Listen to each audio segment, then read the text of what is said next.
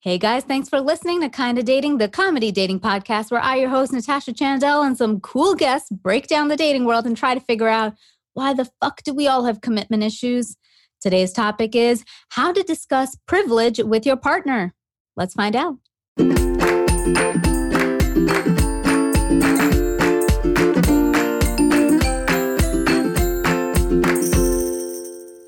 Hello, friends. I'm Natasha Chandel, and you're listening to Kinda Dating.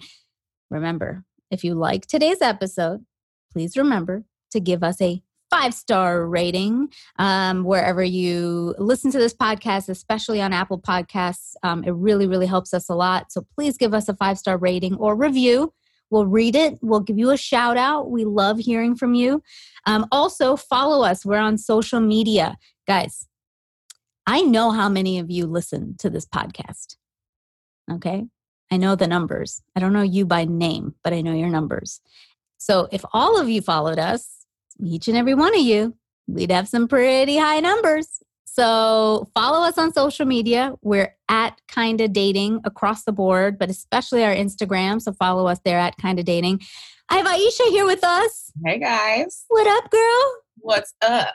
I've missed you. I feel like, this pandemic has just been a little up and down with our schedules, even though we don't really have anything to do, but we have shit to do. All of a sudden, there's things to do. I know. But Aisha is here, and she's also on social media. Aisha, where can they find you? Yes. You guys can find me at Aisha Says Dance across all social media networks. And I am at Natasha Chandel on Instagram, Natasha_Chandel on Twitter, Natasha Chandel Official on Facebook. All right. I am so excited about our guest today. Okay. You're just bear with me because this fucking list is huge, okay? Because she's a badass. So our guest has a new Amazon comedy special, Gina Brillon. The Floor is Lava. She hosts an awesome podcast, Mess in Progress. And we're excited, guys, just to have comedian, actress, writer, Gina Brillon. What's up? What's up, y'all? Thank you for having me. This is it's already fun listening to you guys talk. Yay, girl, you have like a buttery voice. Mm-hmm. Oh my God, thank you. It's like perfect. I used to think I sounded so masculine, because I have a deeper tone in my voice, and it took me forever to get used to it because all the cute girls or the quote unquote cute feminine girls they had a lighter voice than me, and I hated my voice for the longest time. We all go through our different insecurities. Like as soon as you get over one, you have another one that manifests or whatever. So I got over that and started to accept the fact that I'm like, no, you know what? I like my voice. My voice is my voice. Mm-hmm. It's fucking awesome. I don't know whoever the fuck. I was like, I would want to listen to your voice all day.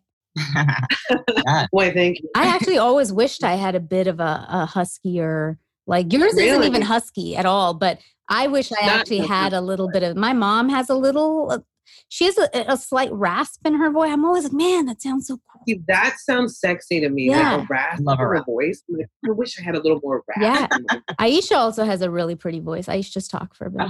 Yeah, it's a very calming voice. Oh my God, thank you. But I actually felt the same. I was like, God, my voice is so deep. People always call me sir on the phone. Really? Yeah, it happens a lot.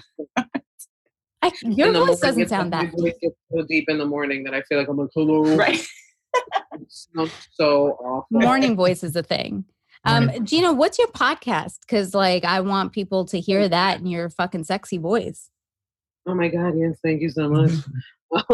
It's called Mess in Progress, and essentially it's about how we're all hot messes, all of us. We're all trying to figure out life. We're all trying to work things out, and it's me and my homegirl, Catherine, who is just an amazing human being, and we have a great time talking about so many different topics with all of our wonderful guests. I mean, we discuss everything from manifesting what you want in this life to different terms for body parts in Spanish. Like, we just talk about everything across the spectrum, and we have such a great time. So if you get a chance, take a listen. We've had some really amazing guests on our season 2, what we're calling our season 2. We had, Gloria Calderon. We had Tanya Saracho. We've had some amazing people. We have more coming up. So give it a listen.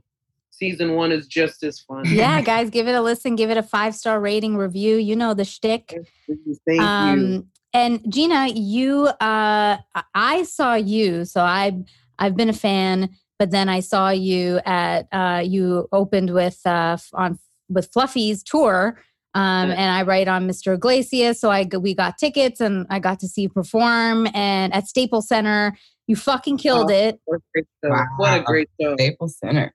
What was that like?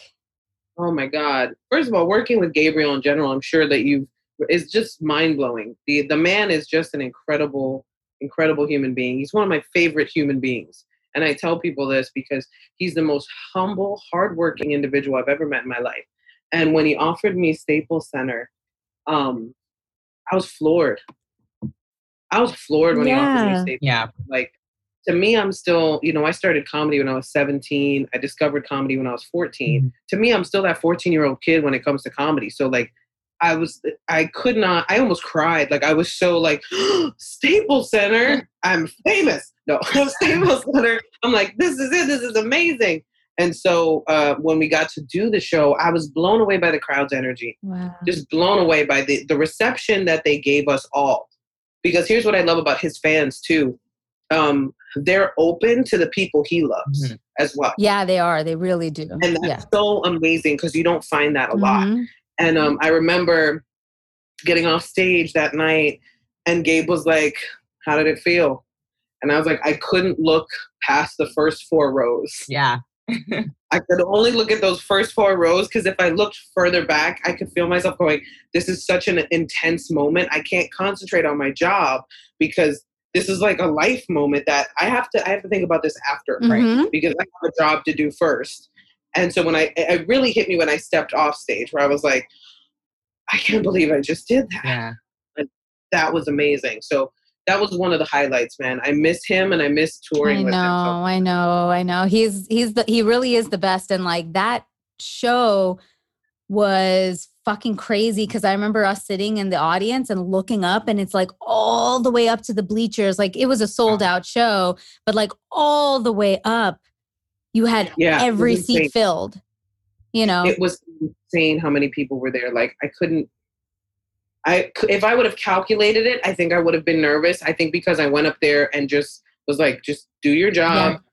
Yeah.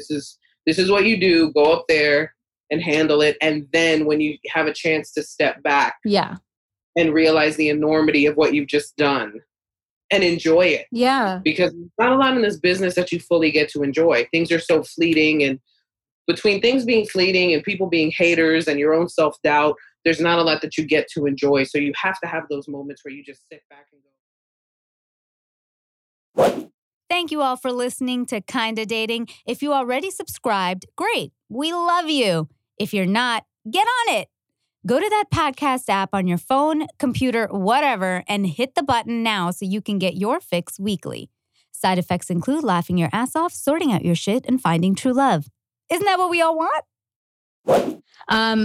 So you killed it, and now you're here. So you made it. It's true. I've made it, guys. I don't have to work any harder than for the rest of my life.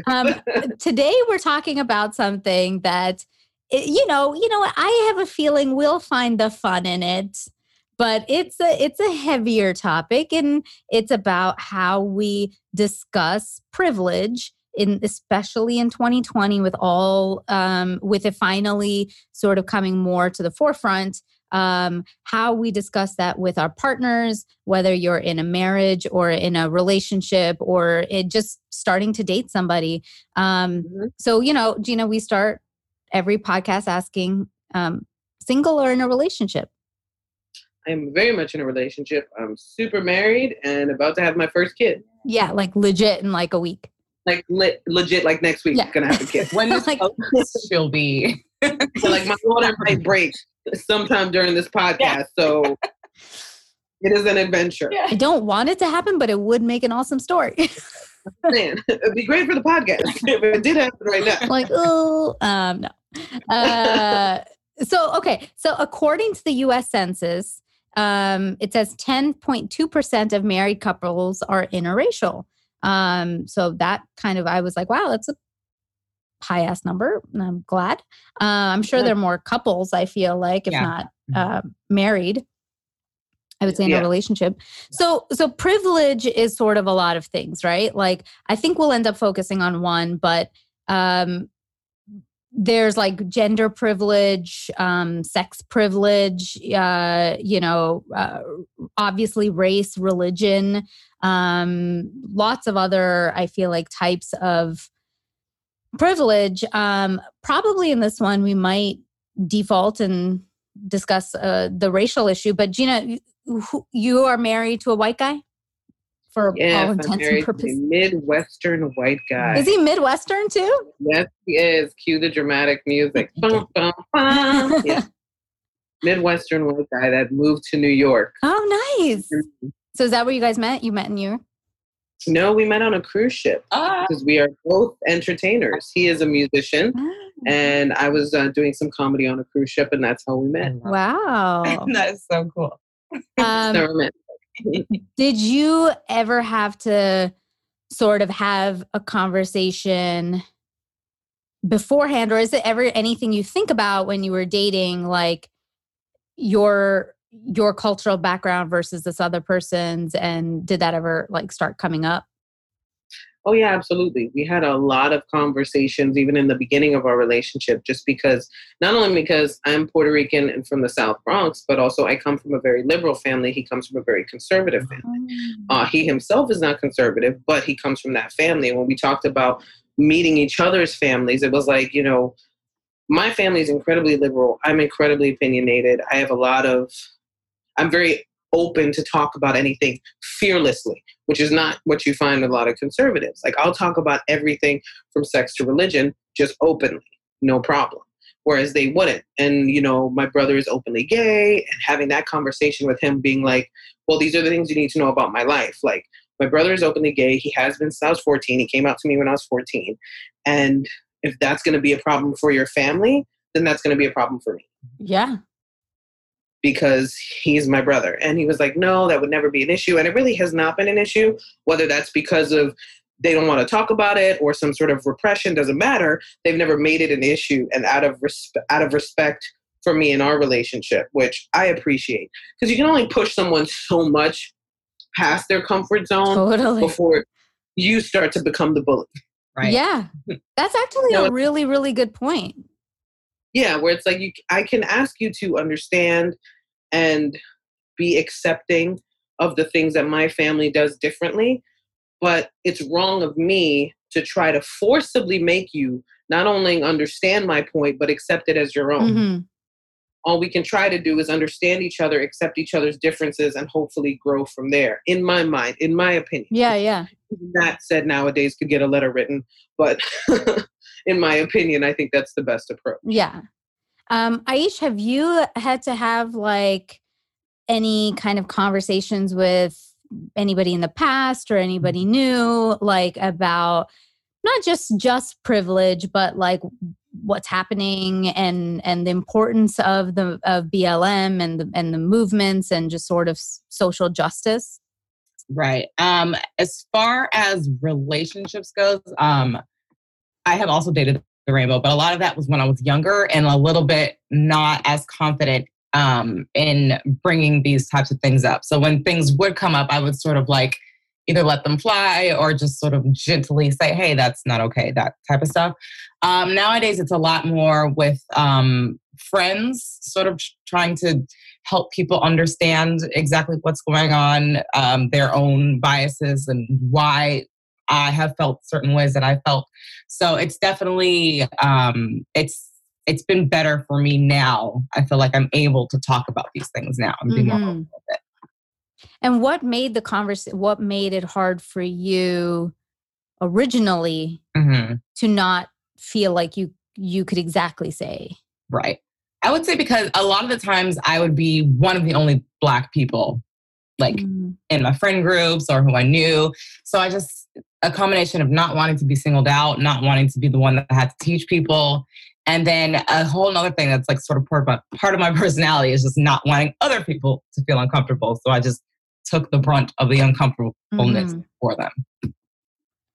Yeah. I mean, I think that happens a lot. And like, Gina, do you think that there's a reason these kinds of conversations are like sort of just difficult to have? Like not just as the person having them, but for the person who you have to sort of talk to, like in your case, let's say your husband, like why are these conversations sort of difficult for people in relationships to have?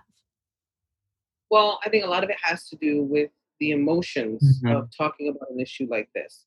Like I grew up watching this stuff. I grew up living in this stuff, whereas my husband did not. When I told him this when we first got together, I said, I can't expect you to understand a problem that you've never experienced.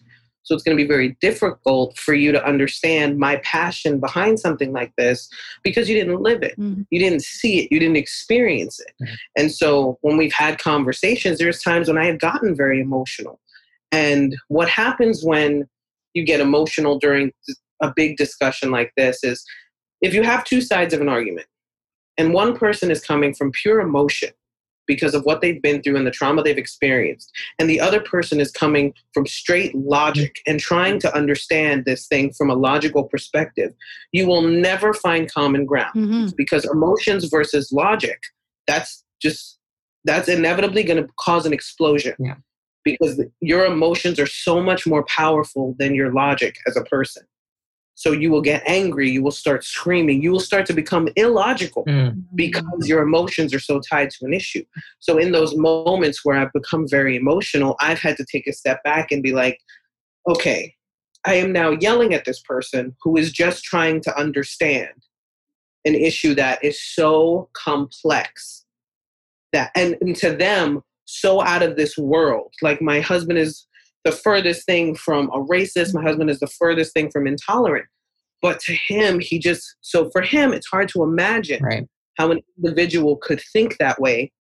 And to a certain extent, I'm sure we deal with this with a lot of people that you talk to about this that are on the other side of it, where it's like, I just can't imagine people are that awful. Right. And we're like, no, they are. We've seen it. They're terrible because they have their strong feelings too. And so I think that's probably the biggest issue is like, how emotional I can get during these things when I'm explaining things like the fact that a Black father has to explain to his children that they will be treated differently. And whenever I say that, I can feel the tears welling up because as a human being, if that doesn't affect you, I'm like, what are you, a droid? Like, how does that not make you want to bawl your eyes out? Yeah. And so I think that's probably the biggest issue I run into myself personally. Is that I get so emotional about the argument itself. Yeah, and I think like conversely, I think the person who is hearing it needs to learn almost like their emotional reaction is like defensiveness a little bit because it feels like it's an attack on their character. Right. And it's like always like kind of like what you said, that balance of like explaining but not feeling like you are now becoming the bully where they feel like, holy shit, I didn't fucking do anything. I'm not a bad person. Yeah. And what you said, like there are so many people, and I think this is the majority of people. I think there are just a bunch of white people who are like, I didn't know that anybody could act like that because like I don't act like that. So I didn't think that. And then you're like, right. Except they do. And people do. And so you're like, they will try to find ways to explain away the behavior, which is why when somebody says to you, oh, when you bring up a video and you're like, look at this awful video of this thing that happened. And you'll be talking to a white person and they'll be like, well, but what about what happened leading up to that moment? And to us, we're like, why are you trying to excuse what just happened? Right. Yeah. Why are you trying to explain it away? Totally. And to them, they're just looking for some logic that doesn't exist in an illogical situation. They're like, well, there has to be a reason. People just don't act like that. And we're like, no, they do. Yeah. That's what you're not getting is that they do just act like that. And when you try to explain it away, it's very disrespectful to try to explain away the pain of other people because you cannot imagine that situation being real. Yeah, I mean, a lot of people definitely lack empathy and that skill of being able to put yourself in someone else's shoes. So even if you haven't experienced it, like I'm Indian, I'm not Black, but I can still put myself in that shoe and be like, holy shit, I could only imagine. And so even then I could never, fully grasp it, but I'm like, oh shit, yeah, I would hate if anybody did this small thing version to me. Now, Yeah.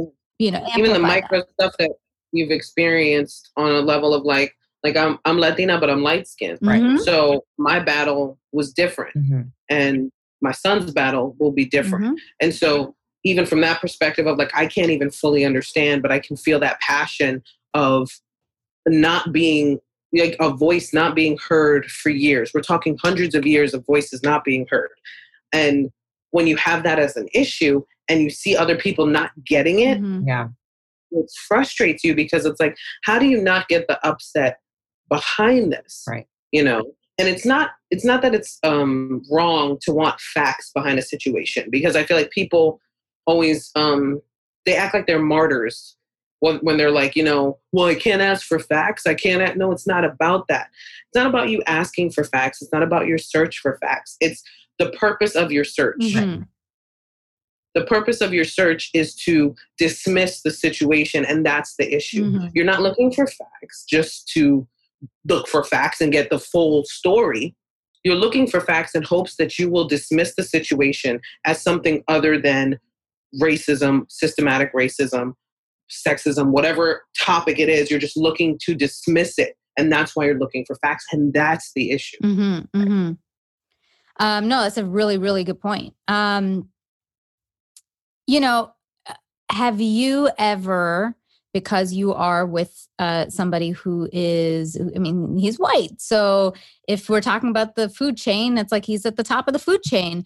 No, Have American you and white. ever, right? Have you ever sort of considered or had to consider your own bias around the situation? And I can speak for myself either before or after. Aish, same thing. Like, have you ever sort of felt like any time in your life that you might have been more attracted to one race, for example, let's just say white people, like, because like how we internalize the aggressor, like that idea of like, well, they're the holy grail. Like, I know for example, I'll say for Indian guys, right? For Indian guys, the holy grail is the white girl because they've been neglected. Like, they've never gotten attention from them. Like, Indian guys get made fun of all the time. Indian women are looked at as like, oh, so beautiful, but Indian guys aren't really looked at like that. And so then when an Indian guy gets like a white girl, he's like, fucking made it, and I don't judge him for it. I'm like, hey man, like, we're attracted to whoever we're attracted to. So I understand. But have you also like thought about your bias, your privilege? I have mine as a light-skinned Indian girl whose name is Natasha, that can pass for multiple different things and has grown up here, so hasn't necessarily faced, even just by name, my name, like, I'm so aware that as a kid, like, my name was Natasha Chandel, like Chandel is how you would say it. But if somebody just looked at it, they probably thought on the phone they were talking to a white girl, or they saw a resume and they thought it was just didn't think it was what they might have assumed. And, I've mostly dated, I would say, within the brown black spectrum, but lately in like LA, it's been a little bit more white. And I've had to ask myself that question of when I've gotten the phrase more than once, that you're the first Indian girl. You're my first Indian. You're my first Indian girl. I've got it all the time. And on one end, I'm like, oh, poor you. That sucks. You are not my first anything. But on the other end, I'm like, oh, I wonder why me. I wonder why me versus another Indian girl that's more beautiful or smarter or whatever. Like, is it because there's some bias to my skin, my name? I don't know. Do you guys ever ask yourself those? I've asked myself that question before, and I've gotten that question before. Do I prefer white male like partners? And I'm like, I don't even always prefer male partners. I've been with one woman. It was amazing. It was an incredible experience I'll never forget, which is taught me all about the fluidity of sexuality, which is why I'm fully behind that. But I lean more towards guys, but I never thought, for a long time, I never thought I would date a white guy because of just based on my body type. You know, I grew up with a sister who was like, she's a stick figure, and she dated a lot of white guys. And I thought, oh, that must be the body type that they prefer. Because all the guys that were interested in me were all Black and Latino men because I was curvy. And I always got that from them, that they loved the fact that I was curvy. And so when I dated my first white guy, I think I was just shocked that he even wanted to go out with me. I was like, are you sure? Like, I'm not your normal style. And so it just became a thing where it wasn't a preference. I prefer people who like me. Yeah. Totally. Yeah. As long as you like me and I can tolerate you and we can hang out and have a good time, then it really doesn't matter. As long as you have a dope personality and the attraction is there for one reason or the next. Because I don't always start off being attracted to people. Sometimes I'll meet them and their personality makes them that more attractive to me. And so that's the selling point is, man, this dude's personality is sexy. Like somebody who's confident, somebody who is aware, somebody who's open. Those people I'm attracted to. But there was a time when I did question, you know, why a white guy would even be interested in a mouthy Puerto Rican from the Bronx. I'm like, I am mouthy, I am opinionated, I am stank. Like, you sure you want all of this? Like, you get all of this. You don't just get the good. And we're going to have our disputes and we're going to have our back and forth. And like when I met my husband, he was good with everything. Like he's just, I loved how and I still do love how he is as a person. He's like the sweetest, most blank canvas of a human being when it comes to meeting a new person. And it's a rare quality that you find in somebody where they're open and they want to ask questions, they're inquisitive about cultures, about issues, about things like that. And it was something that really warmed my heart. So yeah, I mean, not specifically white dudes, just people that are just kind of awesome human beings. Like, I think we all strive for awesome human beings. Yeah, totally. A couple bumps in the road. But, you know, awesome human beings are what you should strive for, I think. Definitely. I mean, I say equal opportunity dater. That's probably how I define myself. But you know, again, coming back to this thing, like even within the Indian culture, there is a hierarchy for, let's say, people's education and their skin color, for sure. So like when I was younger, you know, my two boyfriends of very 4 years, 2.5 years were darker. I guess like I didn't even think about it. It wasn't even like I just loved them as people. So it was never in my head.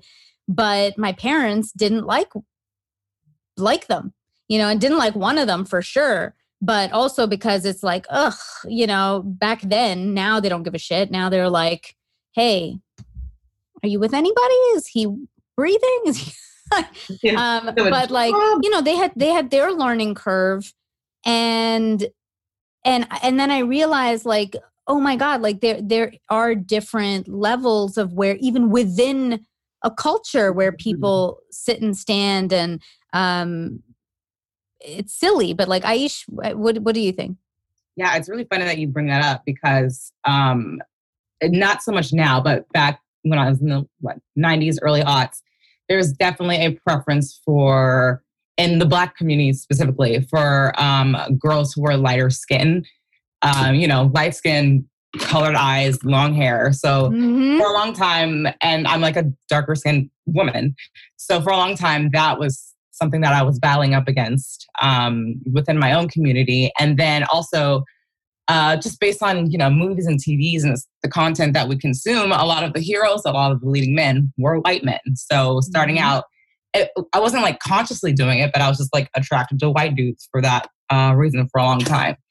All this has since evolved, you know, again, totally into personalities and vibes nowadays, which is so much better. But definitely growing up, it was a struggle, you know, dealing with all that on all sides. Like, I'm too Black for the white people and not Black enough, but not the right Black for the Black people. So I don't know. It was...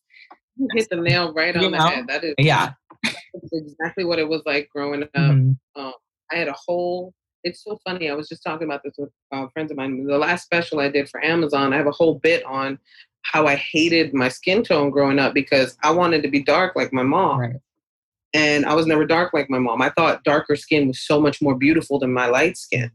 And the problem that it caused was the same thing you were talking about. When I would be with my people, I wasn't Latino enough for the Latinos, and I sure as hell wasn't white enough for the white people. Right. So I felt so out of place. Mm-hmm. And I posted a clip of this. This is how ridiculous the world is getting, though. I posted a clip of that clip talking about that on TikTok. And the debate on my TikTok became whether or not I was light-skinned enough to have that as a problem. Oh my God. It's like, and that's what the issue became then, is like people debating my skin tone and my narrative in that way, like, oh, she thinks she had it tough, or I thought she was light-skinned black. Somebody actually said that. Somebody said, I thought she was light-skinned black. And I was like, well, first of all, thank you. Thank you very much for that, because that's amazing. But no, that's not my issue. I was always right in the middle, and people I didn't realize how many people had that same issue until I talked to my best friend who's dark skinned. He's black, he's very dark skinned. And he said he grew up hating his skin tone because in the black community, it was sold to him that the lighter the skin, the more pretty you were, the more attractive you were. And I was like, I could not be more baffled by that thought, because I grew up with surrounded by the most beautiful black men and women, and just in awe of that beauty in all shades. I never differentiated the shades. Like, I was never like, oh, she's too light skinned to be pretty, or she's too dark skinned to be pretty. I never did that. So that was one of those things, like when we say that white people look to like explain away something, that was one of those things where I was like, why is this an issue? Why is this an issue? Everybody's beautiful. I was baffled by that. I'm like fucking in shock of your the TikTok debate, and it's unbelievable. It's one of my biggest fears, because like sometimes I do want to say how I truly feel sometimes is like, while again in the Indian community, nobody would question I'm Indian. They would be like, yep, she's Indian, like her name's Natasha, very common Indian name, like nobody would question it. And even in Canada, because there's such a big Indian community, nobody's ever questioned it. But coming to America, people started saying really weird things to me. Like, I mean, as an actor, I've always gotten Latina, always. Yeah. And there came a point where, I think it's one of your friends' shows, the show Vida. Yeah, Vida. So I auditioned for one of the sisters, the main sisters, and I said no. I was like, I don't want to, guys. This is not the right time for this. I was like, there are so many beautiful, talented Latina actresses. It would be so fucked up for me to do. They were like, just do it so they see you. And I was like, okay, but I will never take it. Like, I was like, I literally in my head was like, this is a waste of my time because I shouldn't be doing this. But it was always this thing of like, in America, they don't believe I'm Indian. So they're like, oh, your name, the way you look, I've even gotten from an ex, like, oh, you're not really an Indian girl. You're like a white girl. I'm like, what? I'm like the most. That infuriates me. Yeah. When people say that ignorant shit to somebody, because I've had people tell me, oh, you're not really that Latina. Yeah. And I'm like, according to whom? What do you define as Latina? What makes me Latina? Do I not wear enough flags for you? Do I need an accent? Yep. Should I be wearing hoop earrings? Right. What are you telling me that I'm not Latina enough for? Like, your definition of it, it's the most ignorant thing to say. And I've had some of the closest people to me say that. Yeah. Or say some variation of that. I had somebody I dated say that. That was somebody, and it was later in our relationship, and I had to stop him. I was like, well, please don't say that. I was like, you saying I'm white is actually more offensive to me, because I'm like, I'm not trying to be you. I'm a very proud Indian. And I was like, I don't know what you think it means in terms of like, do I need to wear something on my sleeve? Like, do I need to wear a bindi? Do I need to say my name is Natasha? Like, talking an Indian accent? I don't know.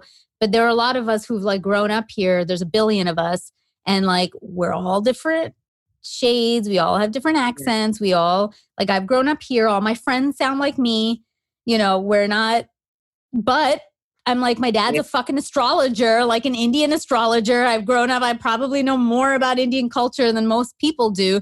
But I don't know what that means. Like I have to fucking be something. And so, but I've always like worried about saying that because of your debate of like somebody will go, oh, well, she's still a light-skinned Indian and she can't. And I'm like, you don't know how much it pains me for people to think I'm not, because then I think I'm doing something wrong. Mm-hmm. And it's like, it's not I don't realize my privilege. Trust me, I do realize that being light-skinned and Latina over an Afro-Latina woman, I have privilege in my community. 100%. I am painfully aware of that fact.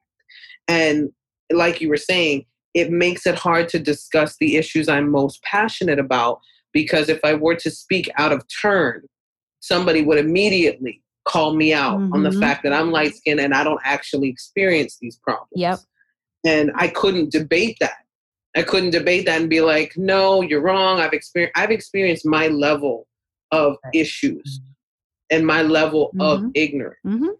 But never to the extent I could never feel what an Afro-Latina feels or what a Black woman feels. I could never feel that because I haven't experienced that kind of racism. All I can do is empathize to a certain extent and help in the fight as much as I can. But you're right. It is a deterrent to a certain extent to even speak up, because people look at you like you have no right to speak up, even amongst your own people, in your own community. Right. Yeah. And that's so sad, because it's like we need all the voices we can. So please don't rain on me, because I'm trying to be the best ally or best help in my own community that I can be. Yeah. No, 100%. Do you think, what do you I want to know both you guys think, of course, is like, what do you guys think about like when, as you're dating, as you're in a relationship, you're married, is it important to, in general, and maybe for each of you, because I think it's a different answer, to be with somebody that has sort of the same mindset around privilege, for example, and, again, privilege across the spectrum. Or is it okay to sort of be with people at different levels and or is there a range of levels? Like, and I'll say, for me, there used to be a time I was much more open. Aisha knows this.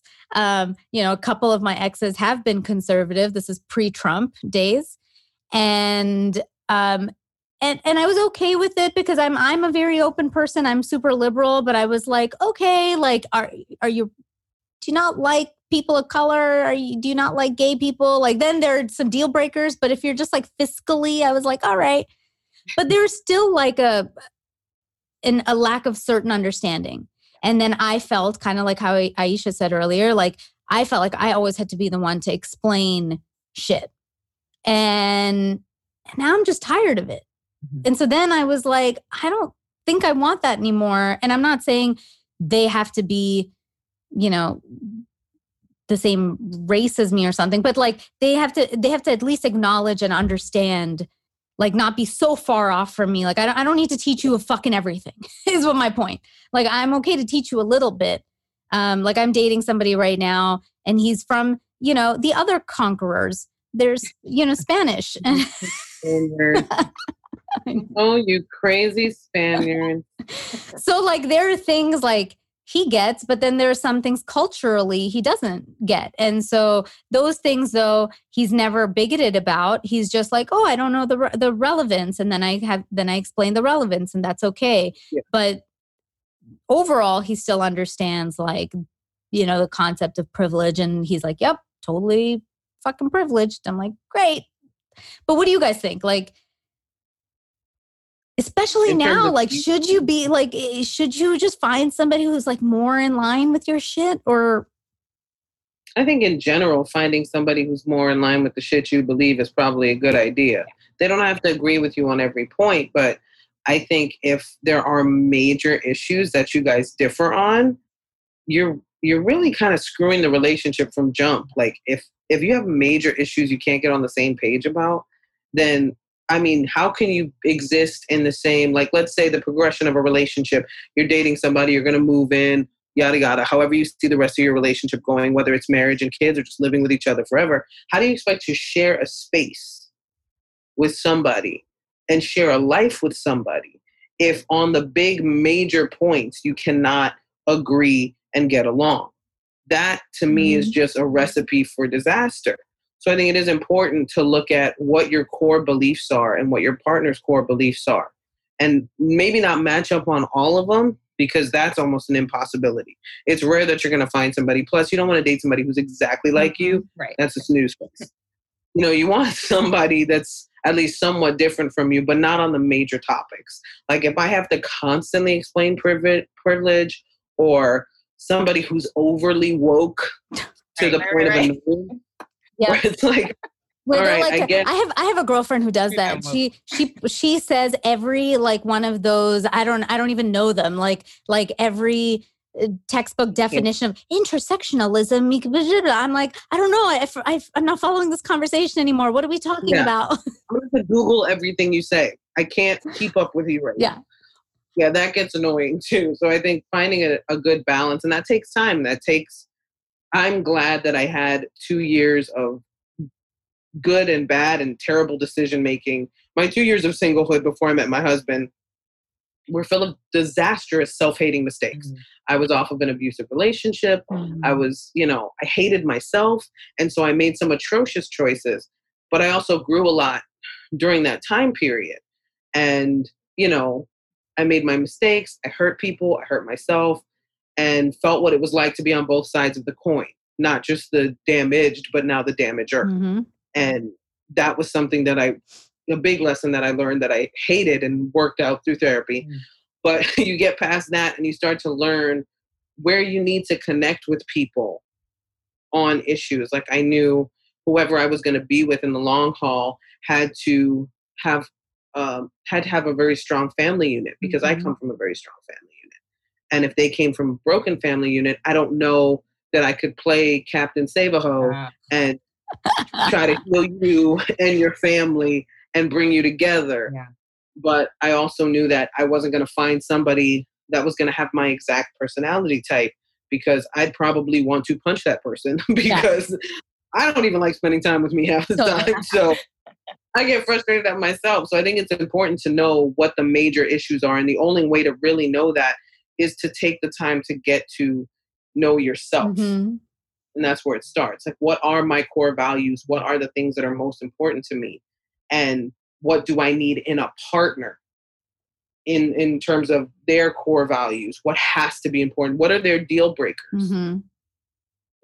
And that's an important lesson, I think, for anybody that's in the dating world right now. Mm-hmm. Is just figure out what your deal breakers are and what their deal breakers are, and see if they match up. Though, I will say, guys are really like, Aish, every time we ask a male guest on the show, like, what's your deal breaker? It's like girls will be like, fucking never lie to me.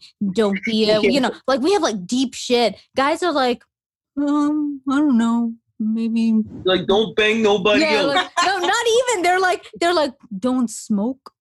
I'm like, what? Like that's your biggest problem, and that's it. It's another topic of privilege, because I'm like, how fucking lucky that's your biggest problem in the world, is like finding a girl who doesn't smoke. Women are going through their list of traumas. Yeah, exactly. We're like, don't cheat on me. Don't abuse me. Don't do this. Don't do that. Yep. I'm like, come home at night. Make sure you answer your phone. Like, like be present. Treat me well. Like, and they're like, we have a laundry list of stuff. And guys they really have. Even when I asked my husband what his deal breakers were, he was like, all the time. All the time. Won't disrespect my family. Right. I was like, okay, that's a good one. Yeah. I don't know if you dated that did that, but okay. Totally. Aish, what is it for you? What is it for you? For me, I agree. I feel like there needs to be some level of wokeness on basic human rights and like social justice. Like, it's okay if you don't know maybe the historical context of things, but I think that you still at the very least should be like feel something about especially what's going on now. So I've actually this has been a great time to see, who is actually paying attention, who is posting on social media, who is asking questions, who's reaching out, and that kind of stuff. which I think is very helpful. So yeah. And then for me also, I've never been able to date like a Republican. That was just I know. from the jump. I was I'm we're probably so not doing it again. I can't. Yeah. You know, I don't want to have to teach too much. There's always going to be things to learn from each other, but when it comes to that kind of stuff, I don't want to have to be history professor. I was just, Yeah. I mean, you brought up something good. It's like right now, like, I think I actually feel bad for certain couples because I'm sure they're out there Sure. who have started dating and all of this has happened in the middle of their relationship and they never had this conversation before. And now I'm sure there's some people out there learning, wait a minute, this guy or this girl or this person that I'm with, it thinks this way. Yeah. Like it's happened with our friends, right? Like we've been on like social media being like, whoa, what the fuck did you just post? Like, right. What? And I mean, this happened a lot with not only my personal, like close friends, but a lot of acquaintances who are, conservative immigrants back home saying this. And then, me trying to sit there and spend some time educating, but I'm like, fuck, or is it just easier to mute you? Yeah. Like I could educate you or here's an alternative. Yeah. Right. You could Google some stuff. Totally. Yep. Because information is readily available on the internet. Right. Yeah. That's the most frustrating thing is like, I shouldn't have to explain every little thing to you. If you are aware of what's going on, you should be doing research. If you want to be an ally, if you want to be informed, it's important that you do the research yourself. And it's as simple as typing something into the internet and finding out what it means. Like even for a lot of my friends, I posted something on Juneteenth about the meaning behind Juneteenth. And people were like, thank you so much. I had no idea. And I'm like, you could have just Googled it like I did. Like I didn't know either, but I was curious. So I looked it up. Yep. Because there's one thing that you don't want to do is also just when you're asking, your people of color, when you're asking them for information, the last thing any of us want to do is speak for the group as a whole. Right. Yes. Yeah. Like, it's one thing we don't like to do is like, oh, I'm going to explain this to you for all Latino people. Right. From my light-skinned Latina privileged perspective, this is what life is like. We don't want to explain that to you. You have to hear all of the stories. Yep. You have to learn all of the stories so that you understand what that community has been through as a whole. Mm-hmm. What are the inner workings? What are the inner issues? On top of the systematic, huge issues. Yep. Because it's not just, I think what people, when they ask for information, they want one definitive answer that gives them all the information in the world. And you're like, that's not how this works. Yeah, it's such a complex issue. I mean, especially privilege. It's so complex. And I mean, if you want the simple version, it's the white man created everything. And so you guys are at the top of the food chain. And if you don't accept that, then, that's like let's do the Cliff Notes. Rules. You literally made all of the rules. Yeah. So let's start there. You made all the rules. Who do you think those rules then benefit? Yep. Because whenever somebody's making rules or laws, they're looking out for number one. Mm-hmm. I'm the person making the rules so that all of these rules will now benefit me. Mm-hmm. That's the simplistic way of explaining it. But also explaining it on even a micro level where it's like explaining to my white friends that will walk down the street openly smoking a joint. Mm. Ah, right. I go, yeah. That's you being privileged because you will never see a person of color doing that. 100%. You don't even realize because privilege is part of your everyday life. Mm-hmm. Yep. You don't even realize how you won't be stopped or harassed. Yep. Even though you're openly smoking a joint. Right. Yeah. It doesn't matter. Like if this were a different person, like if this were a person of color walking down the street, immediately somebody's calling the cops or the cops are just approaching them. And like, that's what you have to slowly get people to understand are, because people look at privilege and they go, well, I wasn't privileged. I grew up poor. Right. I grew up this. I grew up that. And you go, what you don't understand is, first of all, you grew up poor and you didn't have to. Problem number one, the world was made for you. Yeah. So let's start there. The world was made for you to succeed. The fact that you didn't, I'm so sorry. Maybe some people in your family made bad choices. But the world was built for you to succeed. Yeah. that's where you start with that.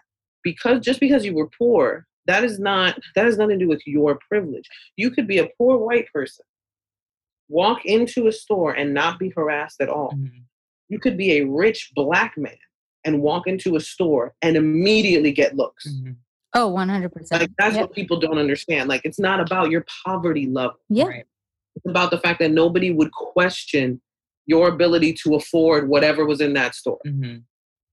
Yeah, I mean, I even think about like even outside of race thing, like even gender, like the Mm-hmm. physical advantage, for example, a man has versus a woman, Mm-hmm. or somebody who is gender fluid or gender neutral, but we face things very differently. Like I am somebody who,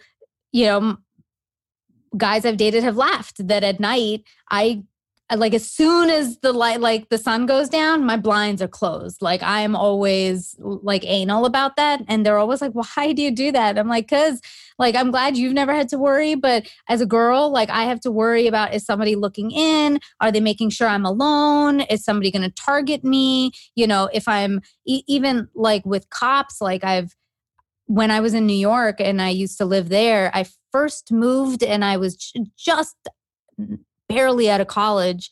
I was 21, came to New York, and all my girlfriends from Toronto were very like, oh, I want to take a picture with the NYPD. And I was like, don't fucking do it. Don't do it. I'm like, you don't get it. Like their egos will go crazy and they'll start hitting on us and they'll start following us. And they're like, what, you're crazy. And I was like, just trust me. And then like, once we went out, it was like 12:30. You know how in New York you only leave at like 12 o'clock at night for a club. So it was like we left at like 12:30. We're going down Brooklyn Heights, which is like a really rich fucking area. Okay. I was an intern, guys. I wasn't rich. I was just an intern living in a fucking cheesy loser hotel converted into a dorm for interns. So I wasn't, it was dumb. But it was in this posh area. And so we're walking down the fucking street. It's a one-way road, and like cops start coming down this one-way road. They slow down next to us, and then they start reversing to follow us. And I was like, don't make eye contact. Don't make eye contact. Just fucking go straight. Just go straight into the fucking tunnel. Just go. And she was like, what? And I'm like, just go. And it's like, even those little things about like physical privilege that people have of, again, coming back to deal breakers, like that guys don't have to worry about certain things, like when it comes to explaining the privilege behind Me Too, or like, well, guys get harassed all the time. I'm like, yeah, but are you scared that she's gonna rape you? Because I'm actually scared that they're gonna escalate the catcalling or the harassment or the touching or whatever to something where I won't be able to fucking come home that night. There was I was in LA. I was getting ready to. I was going to be a guest on Chelsea Lately, right? So I had 24 hours in LA. I was going to film, and then I was flying back to New York. So I'm in this hotel. I get a hotel just for a couple of hours so I can change, get my clothes ready. I go to the set.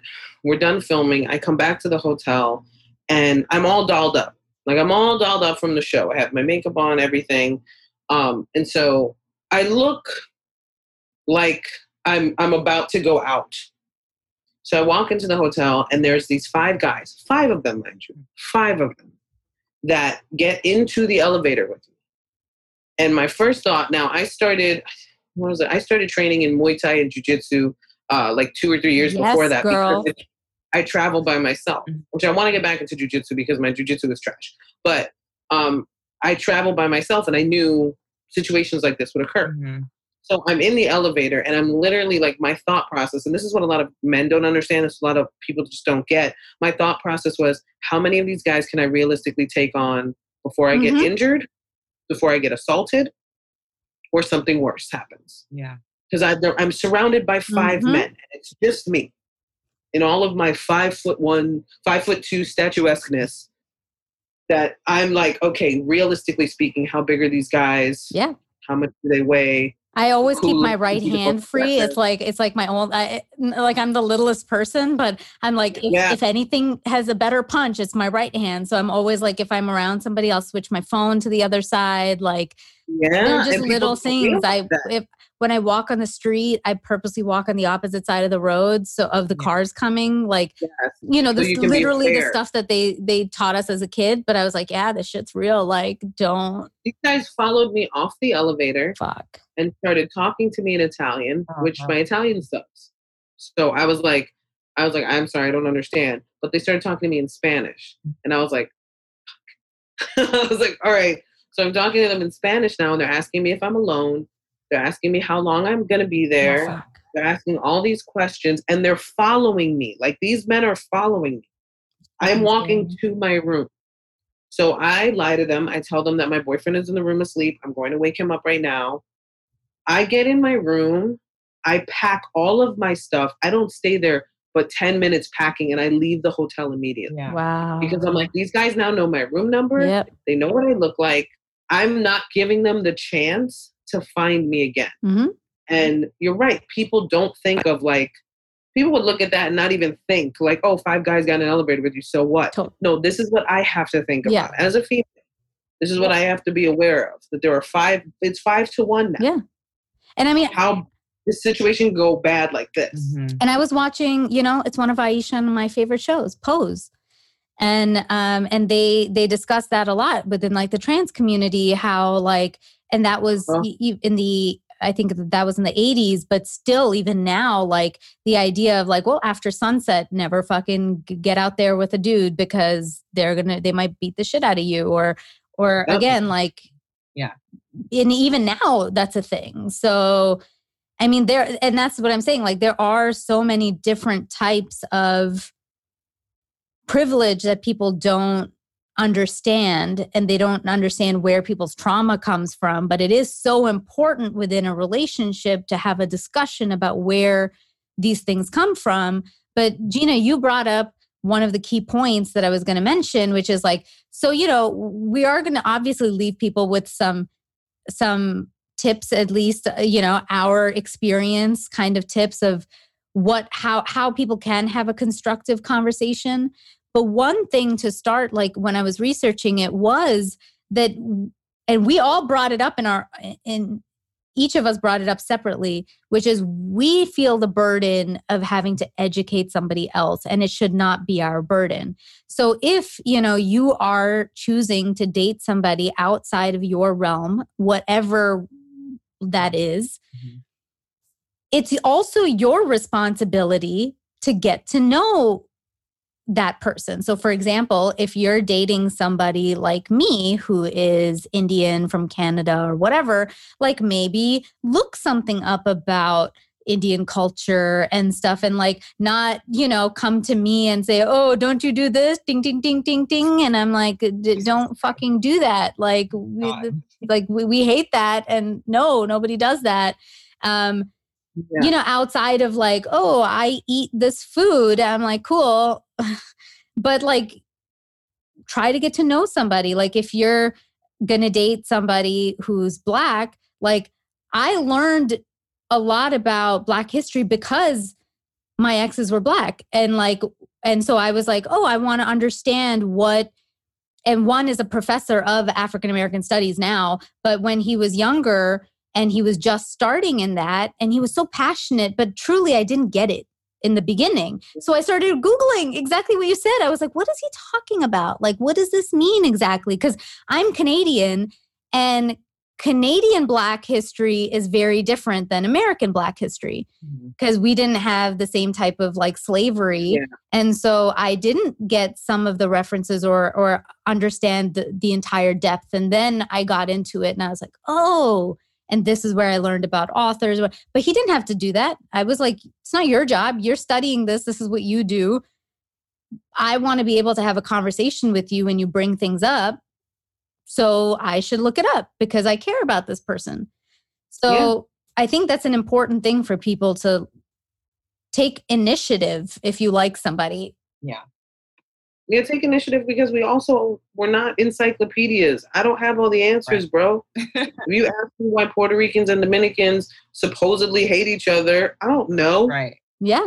I heard it growing up, but I don't know. I would have to look it up in order to give you a history lesson myself. Totally. So you're better off researching yourself, because maybe you and your partner could both get educated on Mhm. something that they may not know about their own history. Yeah. But it also shows extra care in a relationship when you take the time to go, I want to know what it was like for you growing up and existing in the world. Right. Mhm. I want to know what it's like for you right now existing in the world. Mhm. You know, I've had partners say the most ignorant stuff to me about being a woman in comedy. Oh God, yeah. Mm. Like, and I've looked at them like, okay, I'm going to try to be real patient with you right now. What if they said? I've had somebody look at a lineup of all female comedians Oh. and go, I just don't get how that's consistently funny. What? And I go, okay, but you've never looked at a male lineup and asked the same question. Yeah. So So you're only doing it for the lineup of female comedians. right. Yep. But you've never once thought that a lineup of all male comics, one of them could be bad. Mhm. Wow. And I've gotten that as a comedy writer. I've gotten it actually from women also. I got it from 6 women in the fucking WGA who Yeah. said to me, you know, oh, you're a comedy writer? You're too pretty to be a comedy writer. And I was like, what? I was like, fucking female comedians. I'm like, have you looked at like Whitney Cummings? I'm like, fucking, they're beautiful, talented. Well, what the fuck does that? And we don't say that to guys. Like, we never say No, we that. don't Like, go, male. You're way too hot to be funny. Huh? To like a guy. We never say that. Never. We're never like, you're way too hot Yeah. to be funny. Right. Or you're way too hot to be the lead in a comedy. Totally. Like, nobody ever said that. Never. Yeah. What's that guy though who is really, really hot comic? The Tone Bell. Tone Right. Bell. Oh, Tone Bell's gorgeous. Tone Bell is gorgeous. He's a good friend, and he is absolutely gorgeous as a human Is he being. single? I don't know, but I could find out. No, you do it for now. I could find out. But I'm saying like for somebody like him, they would never ask that. They would never say, "Oh, you can't do something because you're funny and a comedian," like, you know, and a guy like. So Yeah, they would never. That is a frustrating Yeah. point. Like, we're just like, because you get that all the Mhm. time, or like, you know, the too pretty to be funny thing. I actually got stopped at right before I was performing at I'm more of a new stand-up, so but I was performing at Comedy Store in the belly room for the first time, and right before I went on, a guy downstairs in the lounge area tried to stop me, tried to get me buy me a drink, and I was like, no, I'm good. And then he was like, oh, what are you doing here? You here to see somebody? And I was like, oh, I'm actually performing. And he's like, oh, like, don't take any offense to this, but like, do you think people would take you seriously because of the way you look?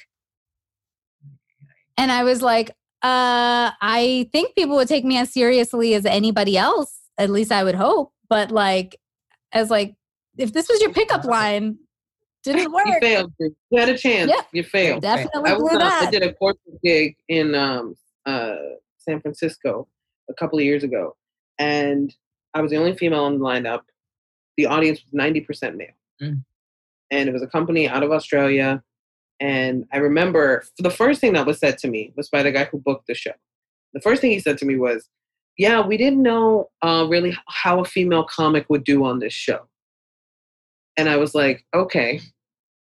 They're like, yeah, because, you know, it's a really masculine audience, and I just don't know if the humor would translate. And I'm like, cool, yeah, because nobody thinks a woman could possibly have anything to say to a room full of men that would translate. Right. And so I'm standing in the back of the showroom, and I'm just looking at the stage. I just wanted to see the space. And one of the audience members comes up to me, this guy, and he's like, hey, do you know where the bathrooms are? And I'm like, I don't work here. And he's like, oh, I'm sorry. Like, are you here for the show? And I go, I'm actually one of the performers. And he's like, oh, what do you do? Do you sing? Do you dance? Like, automatically, I couldn't have been a comedian. Man.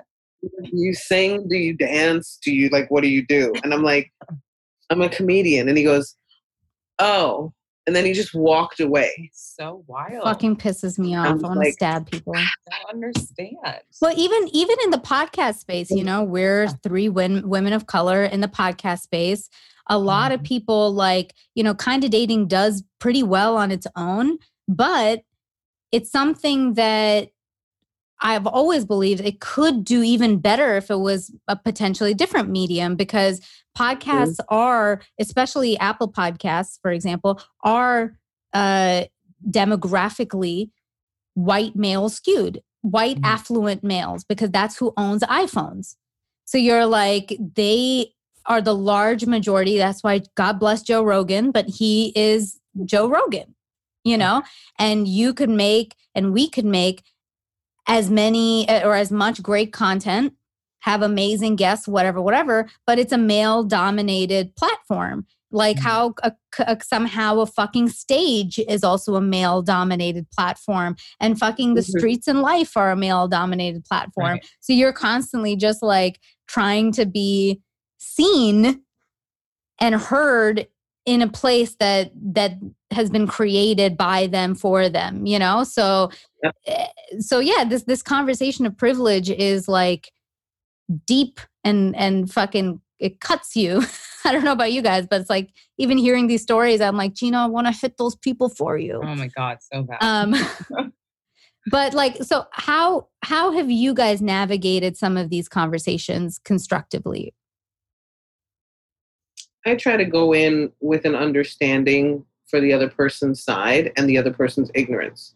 I try to go in and with as blank of a slate as I can in explaining something, and I try to be gentle. The issue is always going to be my passion and my emotion behind something, but I try to be as gentle as possible, because the second you attack somebody, they stop listening. Yeah. Yes. And so once you go on the defensive and you start attacking them and going after them, it just ruins the conversation. And I can get defensive real quick if I feel like somebody is ignorant to something that to me is obvious. Mm-hmm. And that's something that for me personally, I'm trying to work on so that I can get the messages I need to get across to people the right way. And that requires me being a little more mature emotionally when I have these conversations and realizing that not everybody's in the same place as me. So when I'm talking to them, I cannot treat them like they should or like they do think exactly like me. Mm-hmm. I think going into it with that mentality of this is a different person who grew up very different from me, who may need these things broken down to them constantly before they fully get it. Yeah. And instead of getting frustrated, I just have to accept the fact that this is a person who's going to need to be constantly educated. Yeah. And if I'm with this person, if I'm dating this person, it is partially my responsibility to talk to my partner about these things and explain as much as my partner wants to know, or more importantly, as much as I can explain before I hit my own level of, I don't know about this and I don't want to sound ignorant. Right. Definitely. Mm-hmm. Aish, what do you think? Yeah, I totally agree. For me, I try to go as fact-based, as facts-forward as possible, because I agree. As soon as like the emotions hit, I'm like, fucking mess, especially when it comes to this kind of stuff. So I've also found it easier, again, for me to like write things out and maybe not necessarily talk face to face, because again, that's when things can get a little heated. So it's definitely been easier for me to sort of write things out again, so I can like do research, make sure I have all the facts straight and just be able to sort of come at it logically and not emotionally, which is tough.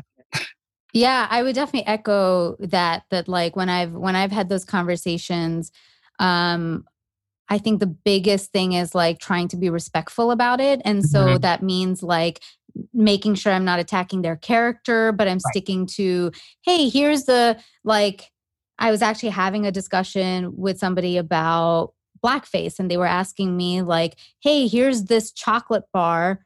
Do you think this is offensive? And I was like, what? Yes, this is, no. There's an actual chocolate bar that has a character that basically emulates blackface. Mm-hmm. And so I was like, yeah, no, that's definitely offensive.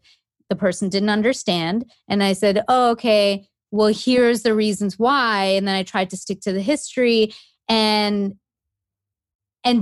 tried not to make it like, are you an idiot? How could you not get that a fucking, like we can't rub our fucking skin. I tried not to get angry about it. But I tried to be like, oh, you know, this is the history and this is some of the pain involved in it. Like at some point I pivoted from the blackface to brownface. And I was like, at least from my experience, I was like, as an Indian, like we get made fun of for a lot of things. We get curry jokes and, you know, our moms got made fun of for bindis that are super cool at Coachella now. And, you know, the clothes that everybody thinks are so pretty. It's like we got made fun of for that. And even growing up in Canada. So we kind of hid a lot of that. Now it's like super cool. And I'm like, so it's awesome when people celebrate it, but at the same time, like, you know, we can't rub this off. So like when white people will wear our garb and stuff,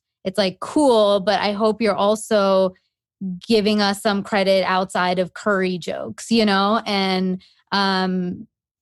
treating the community with the same kind of respect. So, and it's the same thing. So I tried to give that, but not attack, you know, which is like a hard thing to do.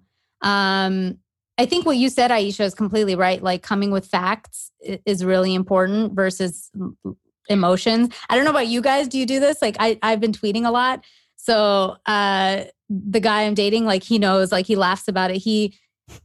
I tweet and then I get like so mad and I'm like cussing people out. Like I'm about to be like, you fucking moron, motherfucking piece of shit.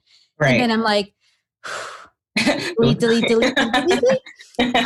Well, you know, the actual yeah. Yep. And I'm like, sir, actually, I'm like, oh, friend, here's what da is. But right before that, I just like cussed this person out. 100%.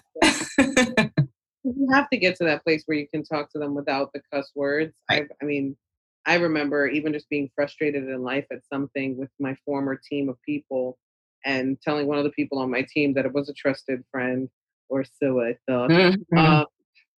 I was like, look, I'm going to write this email and then I'm going to send it to you so you can take all of the fucks out of it. There's going to be a lot in there and I'm going to need you to remove them immediately. Totally. And put some grown-up language in there because you get so frustrated. And I know that that's one of my biggest issues is I do talk to people like they're stupid. But I only do it if I know that you should know better and you just don't. Yeah. That's what sets off that tone in me of like, are you serious right now? Yeah. Like, how did you not know that? Mm-hmm. So I can totally understand being so frustrated that you're just like, oh, I want to curse you out because this is the dumbest question I have to answer. Mm-hmm. But I have to be patient with you because the only way we grow is having that kind of patience in that situation. Yeah. Mm-hmm. Yeah. I mean, I think at the end of the day, it's like, all communication sort of is the same. And this is just another version of that, of like, you know, being honest, but being open, you know, being respectful, having empathy, like what you know, Gina, what you said in the beginning is beautiful. It's like you acknowledge what they might know, but you also acknowledge what they might not know. And that's empathy. It's like you putting yourself in their shoes and going like, okay, in this person's reality, if we want people to understand where we're coming from, we also need to go, okay, well, what if I put myself in the shoes of a white dude who has not really had to face a lot? So like, would I understand why they might think this way or not think this way? Like, I think it might help all of us, you know, like bridge the gap, I guess, maybe. Well, this was a really, really funny conversation. I hope you guys found the points of laughter that we intended to be points of laughter. There was no laugh track, guys. This was all real. They were all real laughs. Gina, we're so happy to have had you on the show. Thank you so much for being on. Thank you for having me. Appreciate it so much. You are not completely done. We do something called 6 questions with every one of our guests. It's like a rapid fire. Don't think about it. Okay. It's however you perceive. It's, you know, what we call, it's like our version of like Oprah's questions at the end, but they're funnier and cooler. Okay. You know, about dating. With it. All right. So Gina, here are your 6 questions. What is the first thing you notice about a potential partner? Okay. Am I answering them right now? Or are Yeah, you no, fire right now. That's it. What's the first one? First thing I notice, I have to be honest with you, is shoulders. Physically, it's shoulders. There's something about, specifically with men. With women, it's something different. Like whenever I've looked at a woman, it's always been her demeanor more than anything else. I love a confident woman. I think they're beautiful. But with men, it's always been, there's something about shoulders on a man that I love. Because I say it's like confidence. Yeah. But if you just have, it's the way you carry yourself. You don't have to be super big. I've dated a lot of guys that were medium build, and I've dated some stockier guys. But there's something about the way a man carries himself. I noticed it with my husband the first time I saw him. He had this just this posture about him. And I was like, oh. Yeah. All right. He can take care. Yeah. Yeah. Personality-wise, the next thing is definitely if you have a good sense of humor. Because you got to. If you're going to roll with me, you got to. Truth. Well, what is one deal breaker? Stupidity. Essentially stupidity. Like and I've met some beautiful men that if I can't hold a conversation with you, and I'm not saying that beautiful men are stupid before all beautiful men rally against me. I've met some amazing people that are I'm so attracted to. And then I try to have a conversation with you and it's like talking to a rock. Definitely been there. Nothing to say. We have nothing to connect on. And this attraction is not enough for me. Just not enough. Yep. I need to be able to talk to you. Yeah. What turns you on? Oh, it's so crazy because people would not think this about me. I love an aggressive guy. Oh, what do we mean by that? I love a guy that will come up to me and be like, "You're beautiful." I love a man who will. I mean, you're in New York. You must hear that all the time. Oh yeah, guys, and it really is sexy to me when a man, not when they say corny stuff. Yeah. Like if you're like, you need to smile more, I will literally just give you daggers. I know. But like a guy that walks up to me with all the confidence in the world, but is still respectful. Mm-hmm. Like it's not like he crosses a line. It's like he's aggressive but respectful. Where he'll come up to me and just let me know what he wants in a respectful way. Where it's like, hey, I want to take you out. Like guys would say, I want to take you out. Love that. I'm like, oh, do you? So well, then I guess we should set this up. Love it. 365 days thing. So Gina, what are one of your strengths and one of your weaknesses in relationships? Wow. One of my strengths. I'm very loving.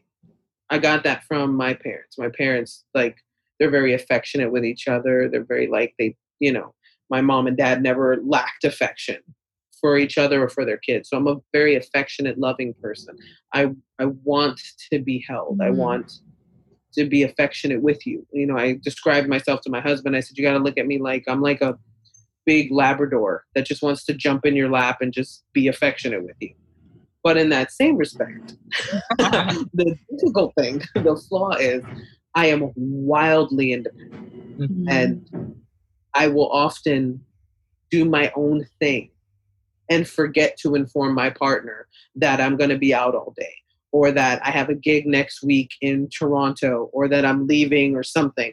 Because I'm so used to being self-sufficient and doing things on my own, I will forget to include my partner and things like that. And I think my husband has said that a few times. So he's like, you don't tell me. And I'm like, oh yeah, I got to work on that. Yeah. What is love? What is love? Such a beautiful question. To me, love is acceptance of a person, full acceptance of the good and the bad. Like you don't just accept the good and then hope to somehow transform the bad into something that you can tolerate. You accept both and you work with both. Like my husband is amazing and flawed. And so am I. Like we have a really nice balanced relationship, but we talk things out a lot more than in any other relationship I've ever been in. Mm-hmm. And that's because of how we are now in our self-awareness and in the work that we've done personally on ourselves. So to me, the biggest thing about love is just acceptance of your partner, full acceptance. I love that. And your last question, Gina. Besides I love you, what 3 words would you want your partner to tell you? Wow. Besides I love you, I bought pizza. That's a good one. I got tacos. That's my favorite. I think the first time I cried around my husband was because he said, I will protect you. And I knew he meant it. Yeah. And it made me cry because I could tell that he meant it. Oh, that's so beautiful. That's a new one. Wow. We'll shorten it to I'll protect you. Right. Yes. I'll protect you. You can shorten it to that. So it's the 3 words. Love it. Love it. Well, Gina, thank you so much for being on the show again. How can everybody find you on social media, your specials, all your stuff? You guys can find me mostly on Instagram at Gbrion.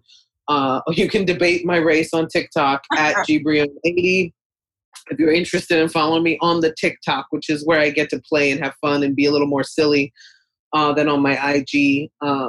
But IG and TikTok, I'm on the most. The website is ginabrioncomedy.com or .net.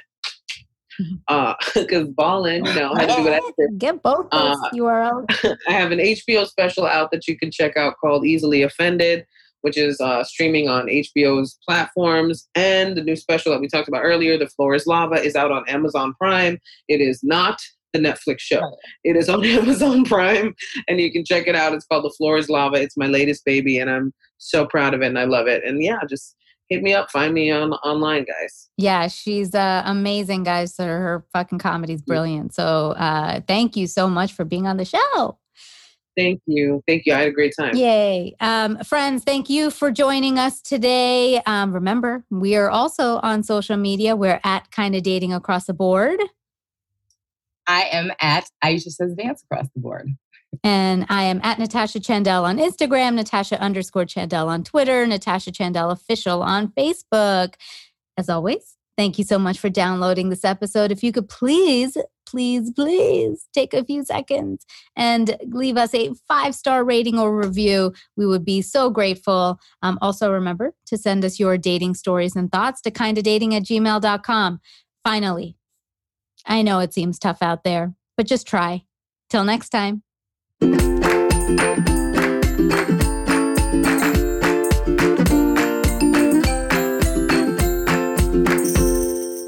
Kinda Dating is created, produced, and hosted by myself, Natasha Chandel.